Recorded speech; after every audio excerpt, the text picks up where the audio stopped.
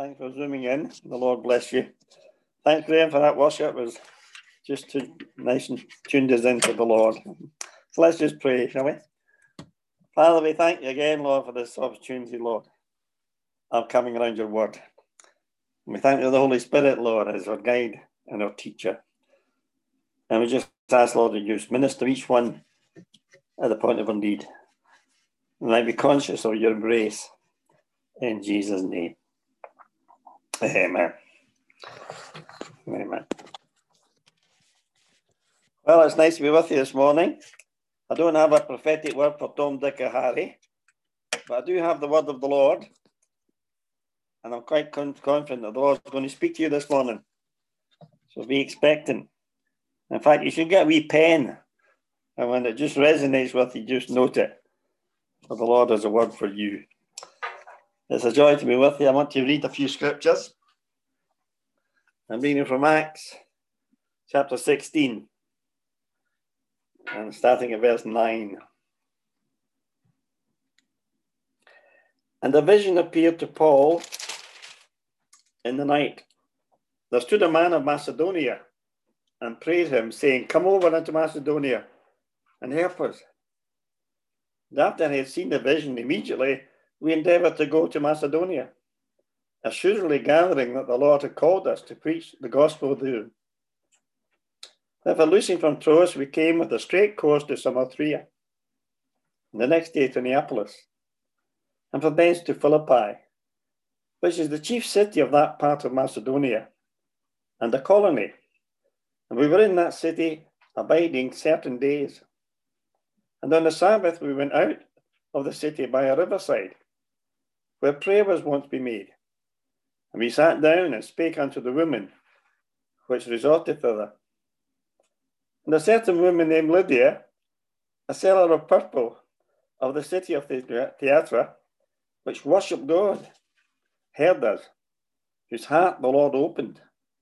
And she attended unto the things which were spoken of Paul. And when she was baptized and her household, she besought us, saying, "If ye have judged me to be faithful to the Lord, come into my house and abide there." And she constrained us. And over to the Philippians, chapter 1. Reading from verse 1. Paul and Timotheus, the servants of Jesus Christ, to all the saints in Christ Jesus, which are at Philippi, with bishops and deacons. Grace be unto you and peace from God our Father and from the Lord Jesus Christ. I thank my God upon every remembrance of you, always in every prayer of mine, for you all making request with joy, for your fellowship in the gospel, from the first day until now, being confident of this very thing, that he which begun a good work in you will perform it until the day of Jesus Christ. Even as it is meet for me to think this of you all, because I have you in my heart, inasmuch as both in my bonds and in defence of the and confirmation of the gospel, ye are all partakers of my grace. Amen. May God add the blessing to the reading of his word. Well, we're in lockdown, and I'm quite sure, like most of us, you've heard all the pundits saying, we know it's light at the tunnel, the future's not forgotten, things are getting better, and so on. You know, I come up with my own this morning, and this in lockdown, and here it is, 2 lines. Stick with it, but don't be stuck. Stick with it, but don't be stuck. Paul was in lockdown. He was in prison. Not only in prison, but he was waiting a trial. The result might be death. But we find him rejoicing. He's in lockdown, but he's not stuck. He gives us the Ephesians, Colossians, Philippi, and Philemon, all from his prison cell, reaching out. And he writes this letter to the Philippians. He's not constrained physically, but not spiritually. The media, the news, the television, all filled with concern about our mental health and the state of our mentality in this lockdown. And they give all sorts of tips on how to keep yourself sane. I want to give you some tips this morning for your spiritual health in lockdown. You're stuck in, but you don't need to be stuck. If you're stuck, you need to move. And I'm going to tell you 4 things you can do to move. Break your boundaries. Push out. The first one is prayer. You're not confined. Your prayers still go to heaven. Your prayers still reach God. And you can then broaden your prayer life. If you're a wee quick prayer in the morning, man, well, double it. If you be like Psalm of David, I pray in the morning, I pray at noon, I pray in the afternoon, and I pray in the evening. Jesus says all things by prayer. So double your prayer life. If you're praying for a minute, pray for 5. You know, 4 hours is possible, and even all night is possible. You can extend your time with the Lord. Seek his face. Take time to listen. Be still and know that he is God. And I'll bless your soul. Reach out. Push out the boundary. Double your prayer life. The time that it's over, you'll be a prayer warrior. Second area is sing. Sing unto yourself psalms and songs. Enter his courts with praise. Tell you what you do, get your hymn book. Go through it. And fill your soul with these old gems. What a friend we have in Jesus. No other alone. When we walk with the Lord in the light of his word. All these old gems will stir your soul and stir your heart and fill you with joy. Tell you, you'll be singing in your bedroom, you'll be singing in your bathroom, you'll be singing in the kitchen. Fill the house with the songs of praise. And you'll lift your heart. Then you can push your boundary in the Word of God.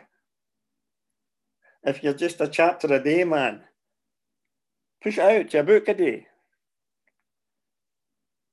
If you're a every word with Jesus person, get into the chapters recommended. You're into the Word. The Word of God is the bread of life that feeds your soul. It nourishes you. In the Word of God, there's wisdom, there's guidance, there's joy unspeakable. It's a lamp to your feet, a light to your path. It will broaden you and fill you with joy. And lastly, get over the boundary. Get over the boundary. You know, get through the walls of your house. Well, how do we do that? How about writing a letter? Someone you've not seen for years, or ages, an old acquaintance. Send a letter and say, I've just been thinking about you. The Lord bless you. What will that do? That will renew old fellowships, old friendships. Send someone a text to buck them up. Just say, God bless you. That'll thrill them, and it'll thrill you. It's better to give than receive. Phone someone that's stuck on their own. They'll be glad to hear you. They'll be fed up talking to themselves. They'll bless them, and they'll bless you. So reach out. Make your lockdown a ministry. Paul was shut in prison. But it says he can't chain the word of God.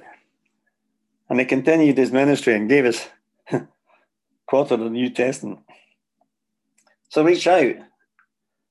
Stick with it. But don't be stuck.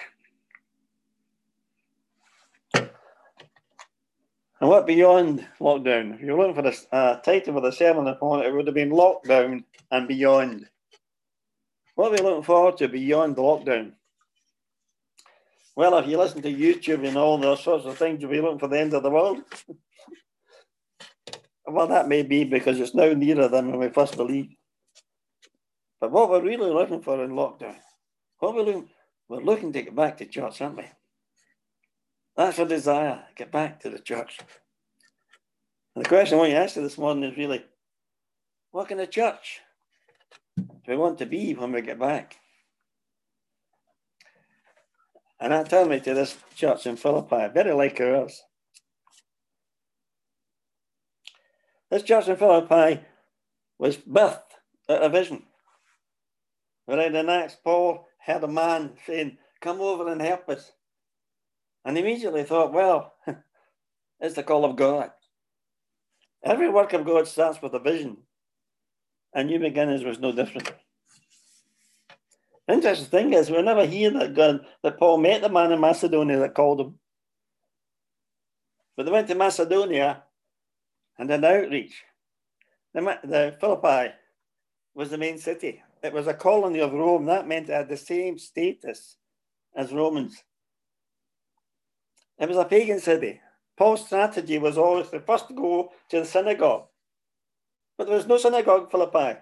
You know what that means? There were less than 10 male Jews in Philippi. So they couldn't form a synagogue. So it was virgin territory. And like all good open-air preachers, the thing they do is to look for a place where the crowds gather. The Bible says they were there for several days. And they go down to the riverside where the women gather. That's where they washed their clothes in those days. They didn't have a Bendix or a Philips wash machine. They bashed it on the stones. And they gathered there. And that was the talking shop. And the gathering place, the footprint. And it says, and they discovered a ladies' prayer meeting led by Lydia, who was a businesswoman in Philippi. And it says, Lydia responded to the word. She opened up her heart to the Lord and was baptized. And she invites Paul, says, if I found favour, you come, set you up with your base in my home. So the church in Philippi moved from a ladies' prayer meeting to a home church. And it was a church of outreach and joy and gospel preaching. So much so that Paul and Sam were arrested, put in prison. We're told they were beaten, feet in the stocks. Now there's a lockdown for you. But they sang praises. God sent an earthquake and loosed their bonds. The jailer was so relieved, that he took them in and he bathed their wounds and heard their message. And it says his whole household became saved. Household in that term doesn't mean just his family, it means his slaves, his servants, all those under his domain. So the church at Philippi was formed with the ladies in the prayer group, the household of Lydia, and the household of the jailer. That was the founding members of the church. When Paul writes his letter, it's 9 years later. And the church is growing. And it's structured. And it's organized.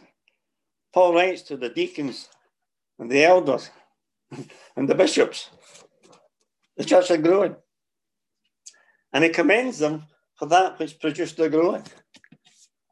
He says, you became first of all followers of the Lord. God began a work in you, and he will finish it. You became its shining lights to the world. It was an outreaching church, a witnessing church. You stood fast, he says, for the faith of the gospel of Jesus Christ. Now they were facing the same opposition that Paul faced when he was arrested and put in prison. It was the same climate, the same environment. But they grew, and they grew, and became a strong church. A church that Paul writes with joy to. This is the most joyful letter that Paul wrote. He's not writing to deal with problems, he's writing to express his thanksgiving and his remembrance of them, of the happy days. There are 2 key words in the book Philippi, and one is koinonia. Koinonia means fellowship. And that's the question, really. What kind of fellowship are we going to be when we get back together? There's all sorts of types of fellowship. Fellowship means that we're all in the same boat. I've heard some preachers say, challenge us. Are you on a cargo ship? Are you on a cruise liner? But in reality, we're not neither. We're in a lifeboat. We're the rescued ones, the saved ones. And our fellowship together, it doesn't matter where we come from, our background, our education, our abilities, we're in the boat, saved by the grace of God. And that's the fellowship. It also talks about fellow believers in Jesus. Now, that's a good thing. We are part of the wider body, the Church of Christ, global church. That's why Wesley was able to say, the world is my parish. That's why when we went to Abu Dhabi, we found same kindred fellowship. Folks in the same manner, serving the same Lord, rejoicing in the same spirit. Fellowship with believers, part of the Christ. But there's a limit in that. We don't have the communication with them. We don't have the hugs with them. We don't have the intimate knowledge with them. But we're fellow believers. The Bible also talks about fellow workers. Fellow workers together in the gospel. There used to be in Glasgow 21 missions under the Glasgow City Mission, as there were in many other cities. Missions were formed by the church to reach those they didn't want in the Sunday morning meetings. The smelly people, the uncouth people, the undressed people. And they had missions. And the purpose of the mission was to get people saved and feed them back into the church. They didn't listen to James. James said, if a poor man comes in, don't tell him to sit in the corner. And the rich man comes in, give him a seat of honor. But that was society in those days. But the mission workers, the Christians who were doing the work, were fellow workers, not fellow members. They had no membership. They weren't allowed memberships. The missions were responsible to the parish. When the Glasgow City Mission made the mission redundant, the missions closed because the workers didn't have membership to carry on. You can be a fellow worker. But what about koinonia fellowship? What's the difference? The word koinonia, the Greek word, interpreted in our Bibles as fellowship. In New Testament times, the Greek word koinonia, and the word it meant business partnerships. People that went together. But you catch the real meaning of it. It was applied to Siamese twins. Siamese twins were said to be in koinonia, joined together, one body. When one hurts, the other hurts. So we get a sense of what it means to be the body of Christ. Paul talks about us being members of the one body. An eye, an ear, a nose. The body has many members, each one essential, each one its own contribution, each one necessary. And that's the fellowship Paul talks about in Philippi. You care for one another. You bore one another's burdens. You reached out to one another.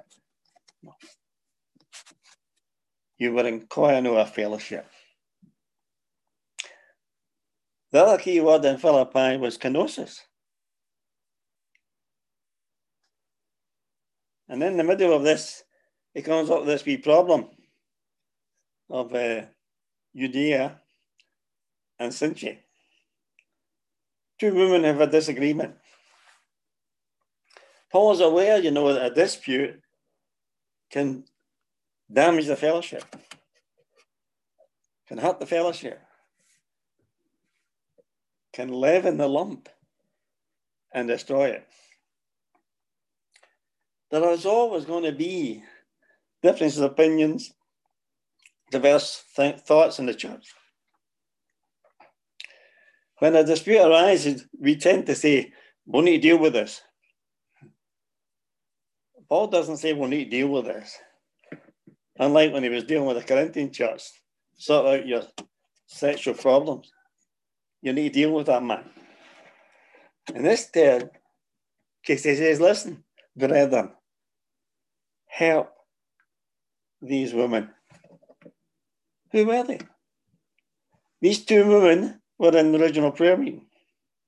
These two women were fellow laborers with Paul in his mission to Philippi. These two women were founding members of the church. These two women had their names written in the Lamb's Book of Life. And if you met them, you think, oh, she's a wonderful Christian. Marvelous Christian. You met them separately. But they have a disgust. They have a difference and a fallout. Paul says, help them. How can we help differences and avoid them becoming splits? If you and I had a disagreement about the meaning of a word, we get a dictionary, and that settles it. We both agree. The way the Bible settles differences in Scripture is, they don't look for the guilt, they look for the right. When there's a dispute, we immediately think somebody's wrong. But in reality, it's possible for them both to be right. In the dispute between whether we should eat food given to idols or not, Paul says, he who eats gives thanks to the Lord. And he who doesn't eat refrains unto the Lord. So they're both right. And our appeal to dispute says, if you're a Christian, is Jesus Lord? Is your view honouring the Lord? I'm quite sure Judas would say, yes. And Jesus said, well done. And Cynthia would say, yes. And Jesus said, well done. What does that do? Well, it means that no longer can Judas say, I'm right and you're wrong. But you can say, I'm right and you're not wrong. See, the Bible says, every servant is answerable to his own master. Who are you to judge the master's servant if he accepts him? So while we might differ in things, you may have a different view from I, but you hold your view unto the Lord. The Lord accepts you. So should I. So that which we differ on becomes less important. We might honour him. And Paul exhorts them. The word he uses is kenosis. Kenosis means empty. Empty. He says, I want you to adapt and adopt the attitude of Jesus, who being equal to God, made himself of no reputation and became a servant. Interesting, at the time that Jesus washed his feet, the verse before it says this, Jesus, knowing that all power was given to him, washed the disciples' feet. Kenosis means to empty yourself, esteem each other greater. I'll tell you that if you want to spend your time building someone else's reputation, you'll build your own. Kenosis and kenonia. What kind of fellowship we want to be? Fellow workers? Fellow believers? Fellow members of a one body? Edifying one another, contributing to one another, bearing one another's burdens, lifting one another up. We'll finish with the words of a wee hymn, an old hymn. Blessed be the tie that binds our hearts in Christian love. The fellowship of kindred minds is like to that above. Before our Father's throne, we pour our ardent prayers. Our fears, our hopes, our aims are one, our comforts and our cares. We share our mutual woes, our mutual burdens bear, and often for each other flows the sympathized tears. Let's be a fellowship of Koine. Let's be the body that supports one another. Laugh and rejoice with those who rejoice. Cry with those who cry. Bear one another's burdens and shine like lights in the world. Amen.